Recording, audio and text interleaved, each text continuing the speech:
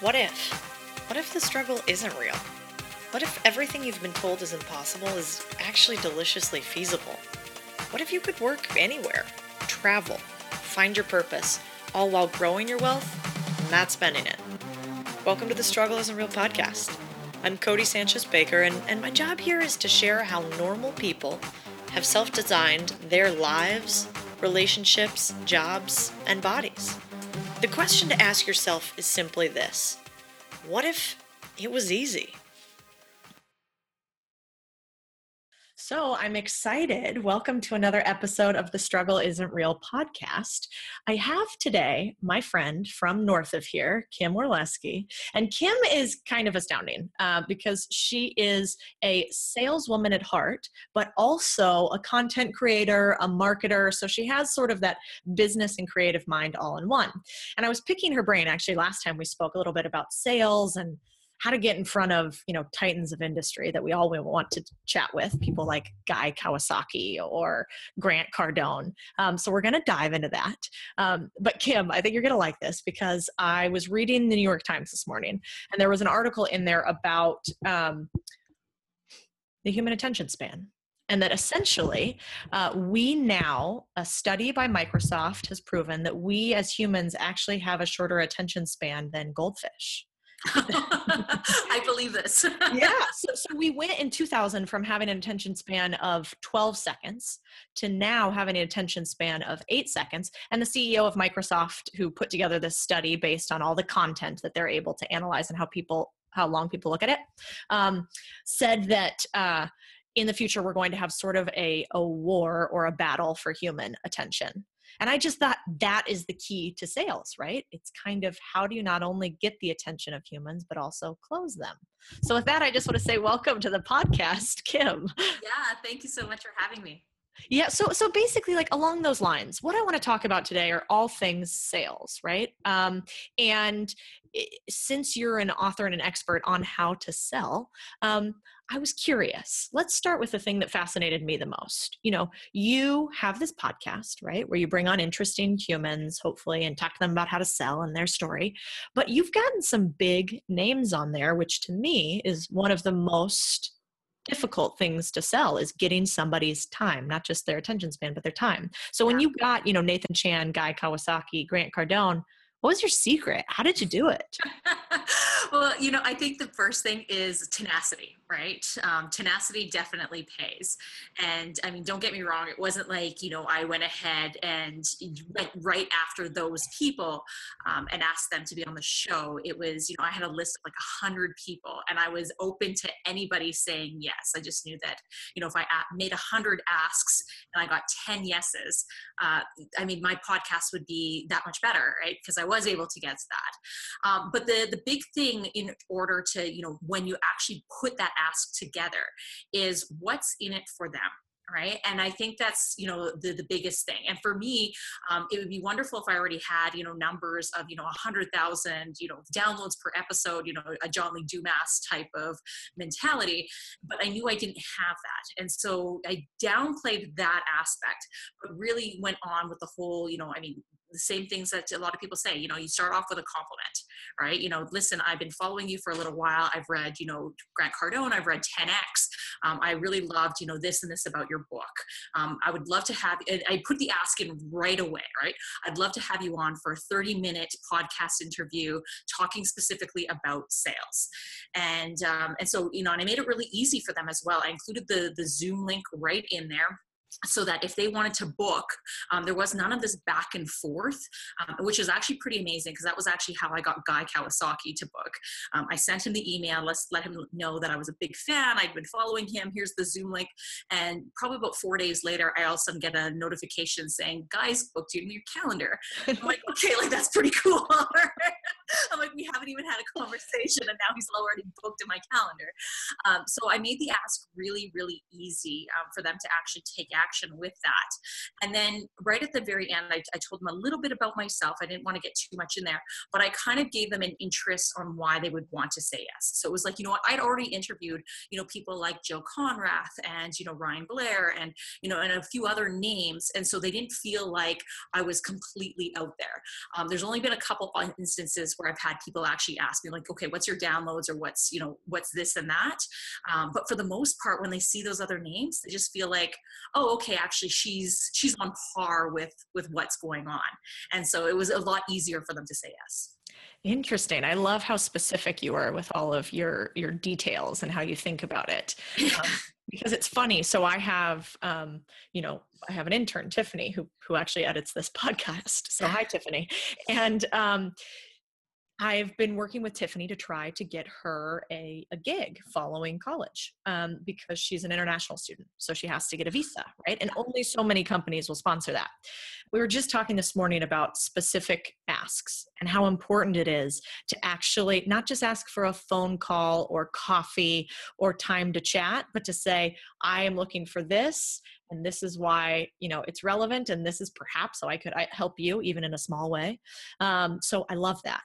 Okay. So in that vein, you have gotten these big guys to agree to things. And I know you've spoken to thousands of salespeople, let's say, with all of your processes. So what do you find when you're coaching hundreds of salespeople, thousands of salespeople, whatever it is? What do you find are those things like a specific ask that they don't typically do? Like, what is the first piece of advice you give to somebody you are sales consulting that they can implement same day? Yeah, and I think it really comes down to, being more specific, right? And ensuring that you're actually having a committed follow-up with the person. We have oftentimes, when people get excited, I deal with a lot of like entrepreneurs, small business owners, sales professionals. And oftentimes, they can get past the fear of, making that initial phone call. They can get past the fear of networking, which is a completely different conversation altogether. Mm. But when they finally get to that point and then they leave it way too vague and open, they're like, okay, well, we should follow up with a coffee someday.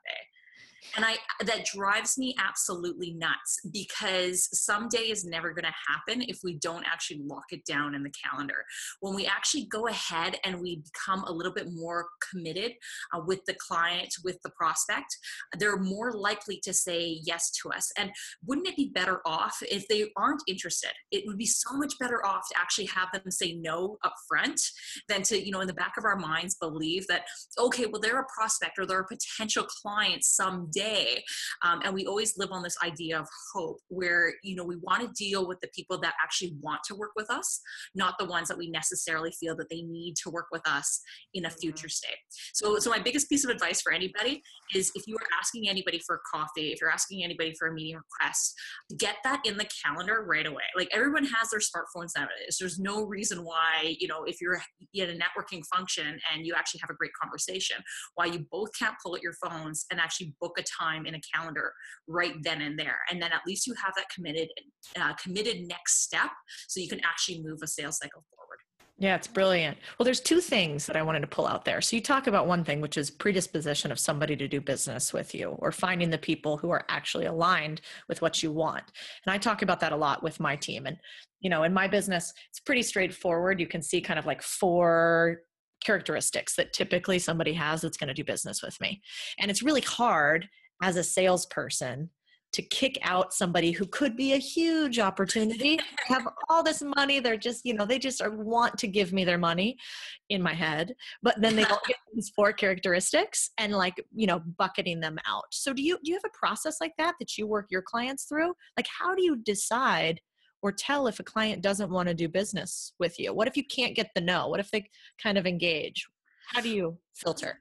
You definitely have to push your prospects and your clients a little bit more, right? And I think that's the biggest fear a lot of entrepreneurs, small business people have, is that they're too afraid to push too far because they are so afraid of getting that no.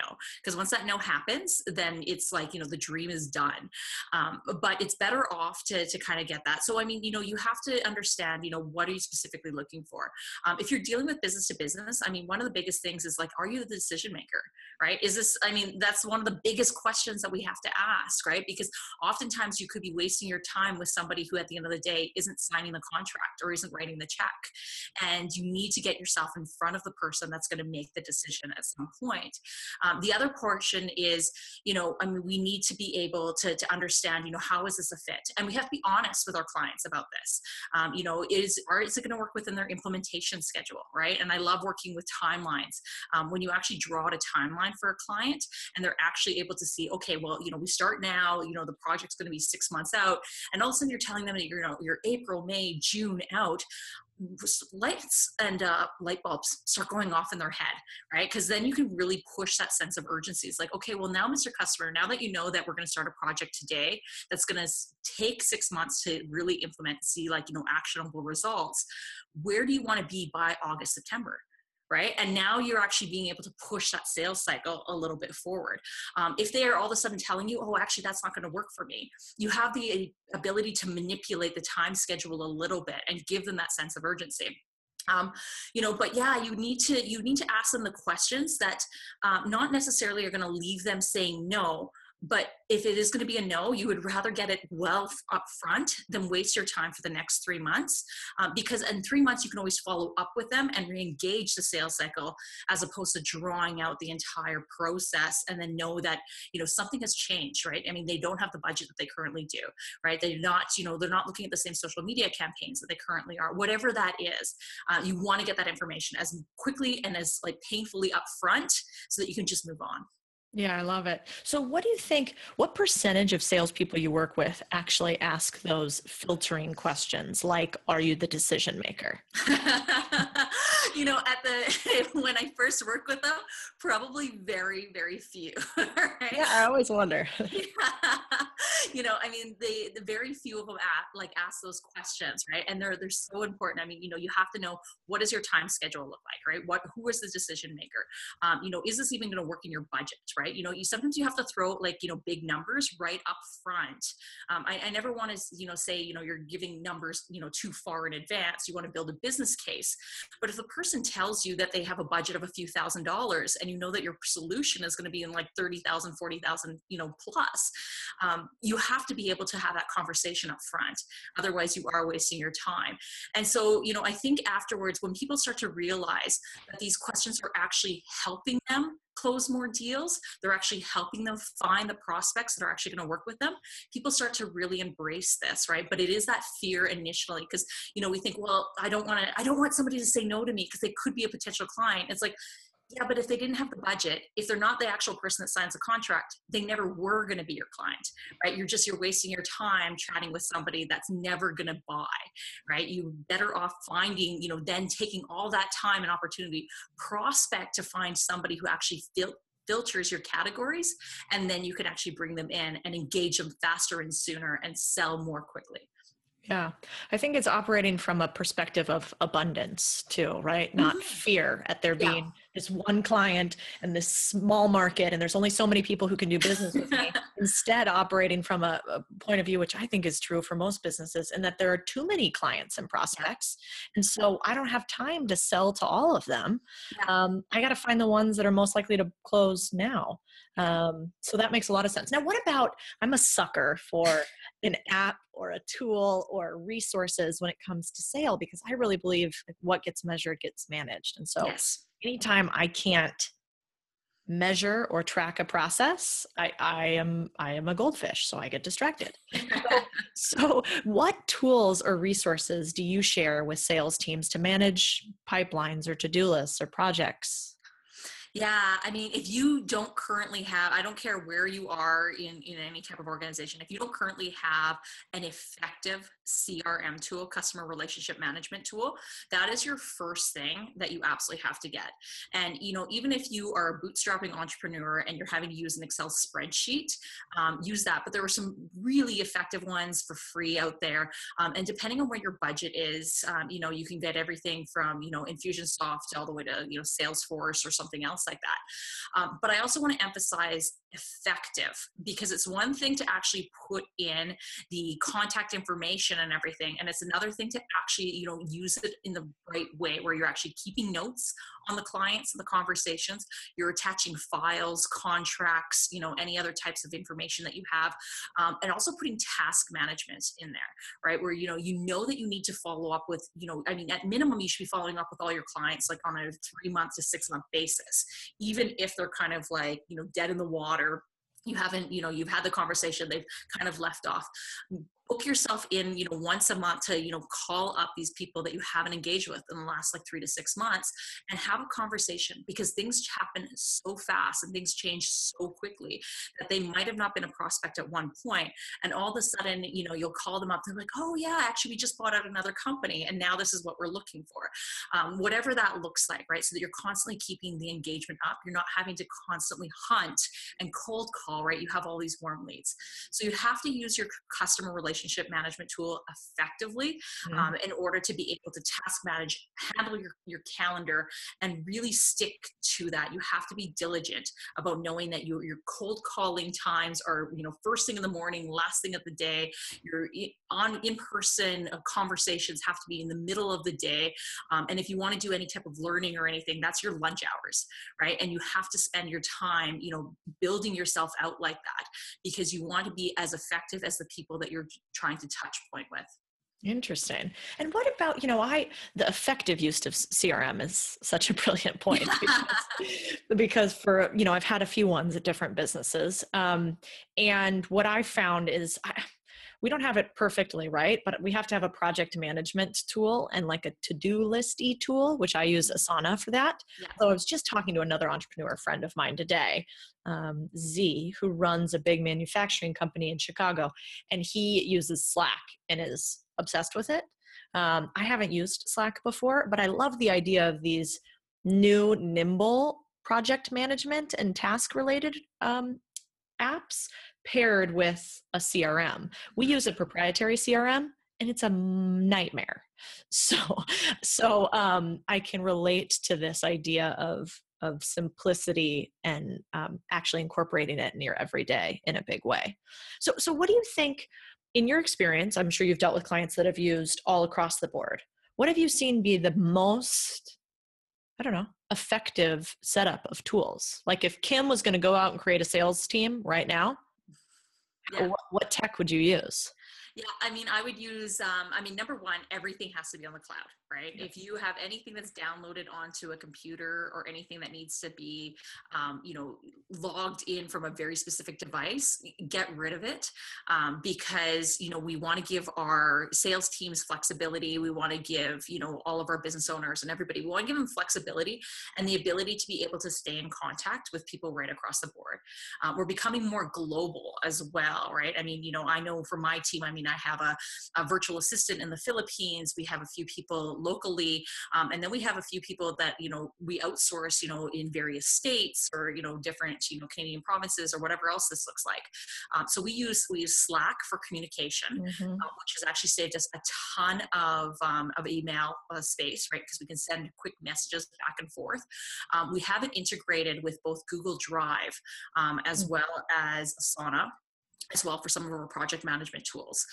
We've moved everything to a Gmail platform, whereas oftentimes when you set up your web hosting, you actually have to use like a webmail browser. And is usually like integrated with Outlook. We've moved everything to Gmail. And so we now share everything via Google Drive for all of our documents as well. And so everyone has shared folders so that we can all access, contracts, we can access stock photos, whatever that is, right, to keep people up and constantly going. And then we also use Infusionsoft for our customer management tool. Mm. For a lot of people, for especially entrepreneurs and small business owners, it's a very, it's not the cheapest solution out there, but it is the most integrated, right? Mm. You are able to, constantly tag, you can constantly, keep your contacts up to date. I have so many automated campaigns that go on. When a person signs up for a webinar, I can see whether they bought or whether they haven't, and they're sent through different email sequences all the way through. And so I'm constantly keeping myself and my employees engaged, my clients engaged without me actually having to do any of the legwork. And then besides that, we also use things like Canva, which are great for any of your tools. We use Hootsuite to automate all of our social media. I'm a huge fan of anything that's automated. Copy paste, start creating templates, right? I mean, we have templates created in Canva now for us, Mhm. so that we can just, if we have to create a one pager for a brand new online course that we're launching, we only have to go in and change maybe a couple colors and some of the content, but everything else like has that same look, feel, with a slight Mm. difference to it. That's brilliant. Really smart. We use a lot of the same tools, but I think I haven't used Infusionsoft. We use Zoho for the CS business, Yeah. and then the proprietary one. But the problem with proprietary systems, in my opinion, is they get dated so quickly. The second you build them, Yeah. they're outdated. But I'm going to have to try this Canva thing, and I'll link all of these in the show notes, Yeah. as well as Kim's contact information, obviously. Okay, talk to me about this. So this is a hard industry that you've broken into, being a sales expert, right? There's a lot of people, we've talked about this. There's a lot of people Yes. out there talking about how to do sales, how it works, and maybe they haven't actually set up their own sales process or haven't actually built a team before, but you have. So tell Yes. me about, how did you get into this space? And what do you think you do different and bring to the table different than a lot of the other people out there talking about sales? Yeah. So, I mean, my whole sales career kind of more or less fell on my lap. I graduated university with a degree of finance, and I thought I was going to sit in front of Excel spreadsheets all day.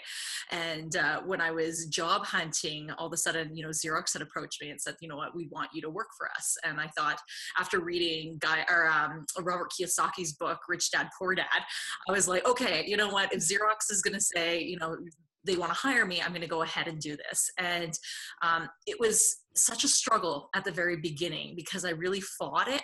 I would sit there crying at my desk because I would, wanted so bad to my customers to understand. And it wasn't until I started making a shift and realizing it wasn't my job to make my customers understand. It was my job to understand my customers and what their challenges and what their needs are. Mm. And so after I made that shift, all of a sudden my sales career really started taking off. And I, ended up working up my ranks, and I worked for a couple other companies like American Express and everything. And 9 years into the whole process, I mean, selling from everything from entrepreneurs to international conglomerate CEOs, presenting in front of board members, I decided that I was ready for something different. And it was a world trip that I had taken on for 6 months, traveling by myself, backpacking. And when I came back, I thought, there's so many wonderful people out there that actually they're passionate about what they do, but they don't know how to actually communicate with their customers. They don't know how to actually ask the right questions and have those engagements, right? We often run into we call it the product service purge, right? Where we meet somebody and we go, ah. Oh, God, yeah. we tell them everything that we do and, oh, here's the price and everything, and let's go for coffee. And the person's like, okay, whoa, just back off, right? I mean, we forget that, a sales cycle is a dating dance, right? Where we actually take a little bit of time. We don't, propose marriage right off the first date, right? We give them a little bit of opportunity. We show them who we are. So, what I do differently, so I decided I was going to do this for myself, but I also wanted to, with the intention of helping, entrepreneurs, small business owners, and really sales professionals, brand new teams type of thing, right? Where somebody had just hired, maybe their first two sales reps. And they're like, okay, well, now how do I do this? Mm-hmm. So, I wanted to come in with something a little bit different. Number one, I mean, being a sales expert, a female sales expert, is kind of an odd thing. There's a few of us out there, right? I mean, don't get me wrong. And I mean, I love, big shout out to Jill Conrath, who's probably one of the biggest female names out there in terms of sales experts, but that's it, right? I mean, oftentimes sales is very much a man's game, right? You have to like have this, machismo, like you're like this bravado, right? Yeah, I see. Yes. It's this the boiler room type of mentality. And don't get me wrong, I mean, when I was in the corporate field, I was definitely there, but now switching over to this kind of entrepreneurial space, there's a lot more of the heart center, and it's a lot more about the story. It's a lot more about taking people on the journey, which was something that I loved. And so that's kind of where I really focus a lot more on, is how do you take your clients on a journey so that they become, a raging fan before they've even bought from you. I mean, nowadays you're seeing more and more of this where people are, so excited to work with your product and service before they've even actually had the opportunity to see you. And we know this through social media. I mean, you'll have, hundreds of thousands of Facebook followers, and maybe only 10% of them are actual customers right now, because people are testing you out, right? They want to see, are you actually going to give me the value that I thought I am? So it is about, kind of creating that engagement and that value proposition upfront, early on, consistently, all the way through. Interesting. And what do you think?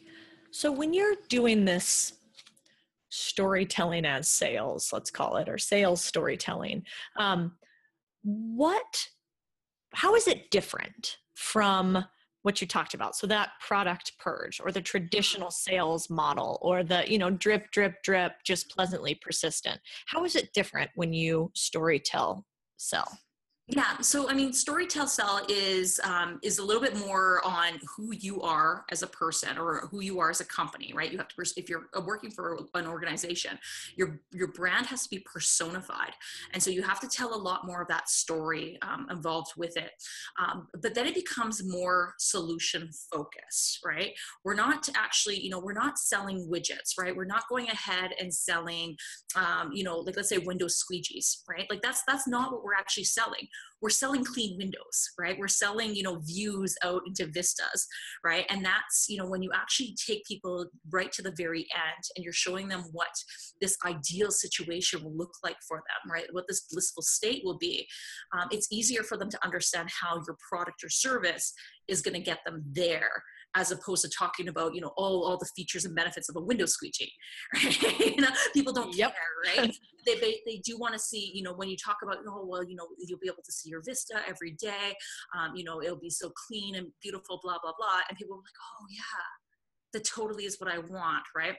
And so we have to focus a lot more on that end game. We focus on, that ideal state. And then, the product or service is the crutch to get us there.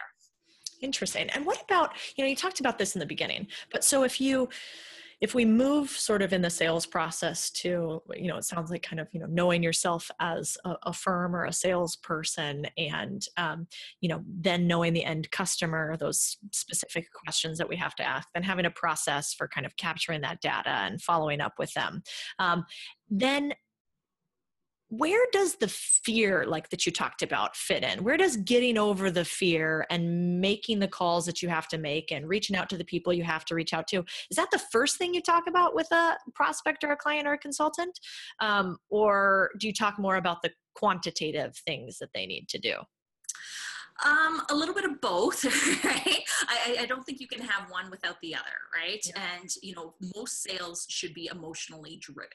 I mean, we do think on logic, but in the end of the day, I mean, we're so emotionally driven as creatures, right? We want it because we want it status, right? We want, elitism. We want, to be rich. We want to be less, less fearful. We want to, whatever that is, right? Everything has to be driven off emotion. And so when I go ahead and I talk to a client, at the very beginning, about losing that fear, right? About being more comfortable, actually having fun with a cold call conversation, right? And making that sound like really exciting.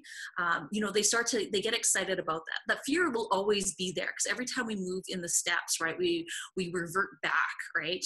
We become too afraid to ask certain questions. We become too afraid to pick up that phone initially. But we move past that because we look at, well, what will I potentially get if I can move past that fear. And then we kind of go into the quantitative side of it, right?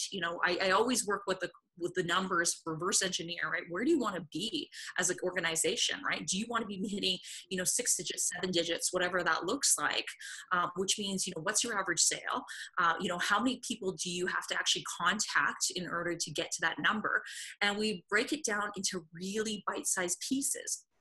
Things such as like weekly goals, which means that, you have to, Mr. Customer, you have to actually contact 20 new people every single week, right? And so that sometimes seems like a big number, but you're like, if you can spend, the next, like all week, calling like, 3 to 4 people every single day, is that doable? And they're like, oh yeah, actually it is. And it's like, okay, like that is the first thing you have to do. You have to eat the frog. You call those 4 or 5 people every single morning, right? Get it out of the way, because you're going to get better at those conversations. Right. And then, and as you become more comfortable with it, we lose the fear, right? We have to remember that, we learn these skills like anything else. I mean, nobody, sits in front of a piano the very first time and is ready to play, at a concert hall, right? I mean, it's fear inducing, right? And so, we have to practice, and then we get past that. Yeah, fantastic. I mean, I'm a big believer in the start each day. I think we talked about this before with something that you don't want to do or that scares you, one of the two. And it's a beautiful thing because then by the end of the day, it's like you build up this courage and positivity throughout the day. I really think that, one day we're going to look back and be amazed at what happens on an energy level when you do something that scares you early and when you do something that you really don't want to do early. It's that balance with the meditation and space too. So this is something that I'm fascinated with lately. A lot of the entrepreneurs that reach out to me and want to talk about building businesses, and I don't talk exclusively about sales, but I do think cash flow is king. If you're not making money, nothing else really matters. But they are really fixated by the social media phenomenon right now and getting sales through social and, SEO and, oh, it's all about hashtags and like whatever it is. And they really think that their business is going to be made profitable through social media.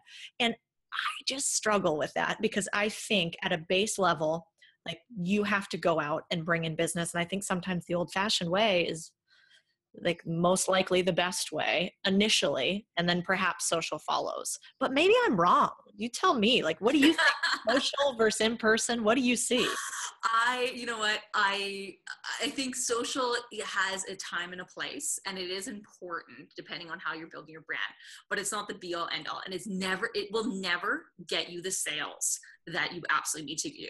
I mean, at the end of the day, 2 guys with a cell phone and a pickup truck can build a company to like $100,000 within a couple months, where somebody else is sitting there trying to build, the perfect looking Facebook page, right? It's just, it's so ridiculous, right? I mean, conversations and sales are made, by extending your hand, by networking with people. And I mean, you have to start with your local geography first, no matter what that looks like. You could build a global brand, absolutely, but that starts to create reverberations because you're actually creating local connections, or at least having in-person conversations. I mean, you and I mean, we're not in the same geography, but we've actually had a proper conversation.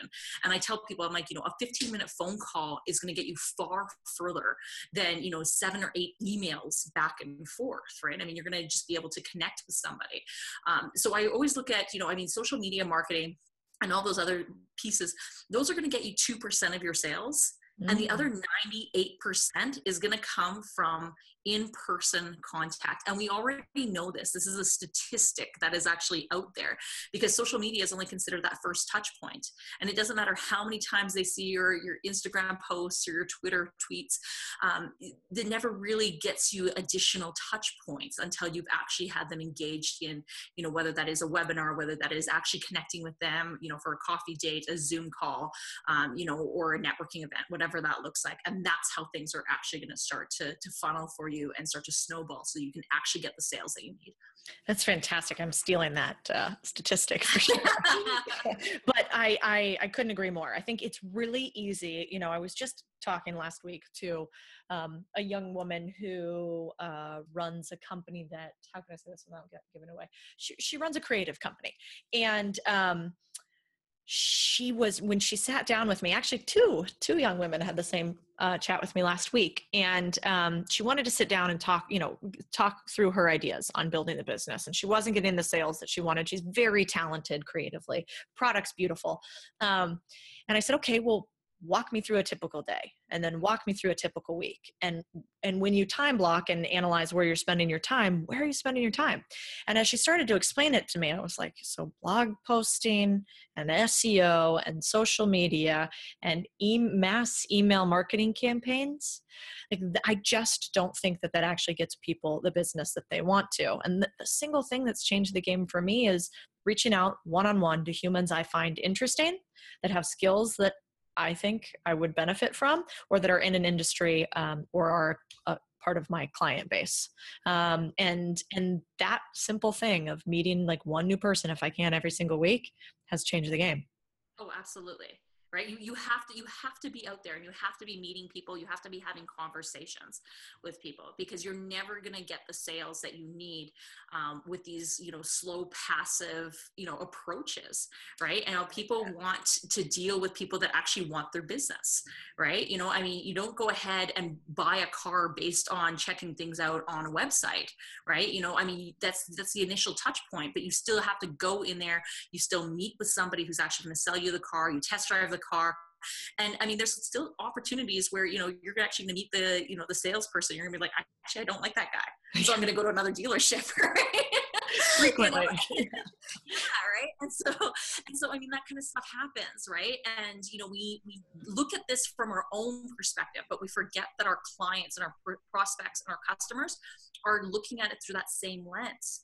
Right. They want to deal with people that are actually actively engaged in our business, in, understanding what our challenges are, and, helping us get to that solution. So if you were going to leave the people listening today with like sort of the one thing that if they want to increase their sales, you've seen most apply across your clients, what is that one thing? You know what, it would be go and make a really big ask, right? Do it, we talked about this, already a little bit, but, kind of at the end of every week, make a list of like 3 people that you would love to contact, right? Whether that is businesses, maybe you get to a point where you're completely drained, you're not really sure. So you decide, I'm going to go to this networking event, or I'm going to do this. But go out and make these massive asks, because it builds momentum for you and your business in order to build it. And we're not talking about partnerships, right? We're actually talking about, creating, customer revenue engagement, right? Where you're actually, going out and, committing to somebody for a coffee, because you want to show them, you want to understand about them and their business, right? Not that you want to show them your product or service, but you want to get to know them. And by doing that, you're going to start to see everything snowball a lot faster. I love it. So massive asks build momentum. That's a good one. Yeah. So if people want to find you, where is the best places to find the sales? Yeah. So you can go check out my website, which is kimorlesky.com. I'm on all the social media channels. So it's all this, just find my name. And at Kim Orlesky, and it's Orlesky. That's right. Yeah. And I would say she has a fantastic podcast too. I would definitely check it out. I'm stealing some of her sales ideas. And then you're doing webinars now, right? Yes. So I am, full disclosure for your audience, right? I'll be kind of going on a partial mat leave pretty soon here. Yeah. So there'll be a few things that are making a baby in the oven. Yeah.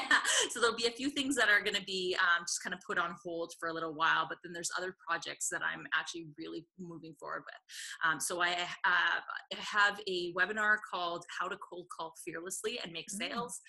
And I have another one coming up in the next little while, which is 90 Days to Results, which is actually going to help you develop a proper sales funnel and a process to actually get you the most amount of revenue in the shortest amount of time. Oh, it's fantastic. I mean, I was really lucky in my career, having trained at a lot of big companies like you did at Xerox and Amex, getting this sort of sales training early. But if I hadn't had that, I don't know if I could have built businesses. Like having somebody else be the expert and be able to steal the advice that you accumulated over decades instead of having to spend decades doing it yourself is a big deal. Oh, so make sure you check out Kim's podcast and her website and check out some of the webinars. And Kim, thank you so much for being on the show today. Thank you so much for having me. I really had a good time again.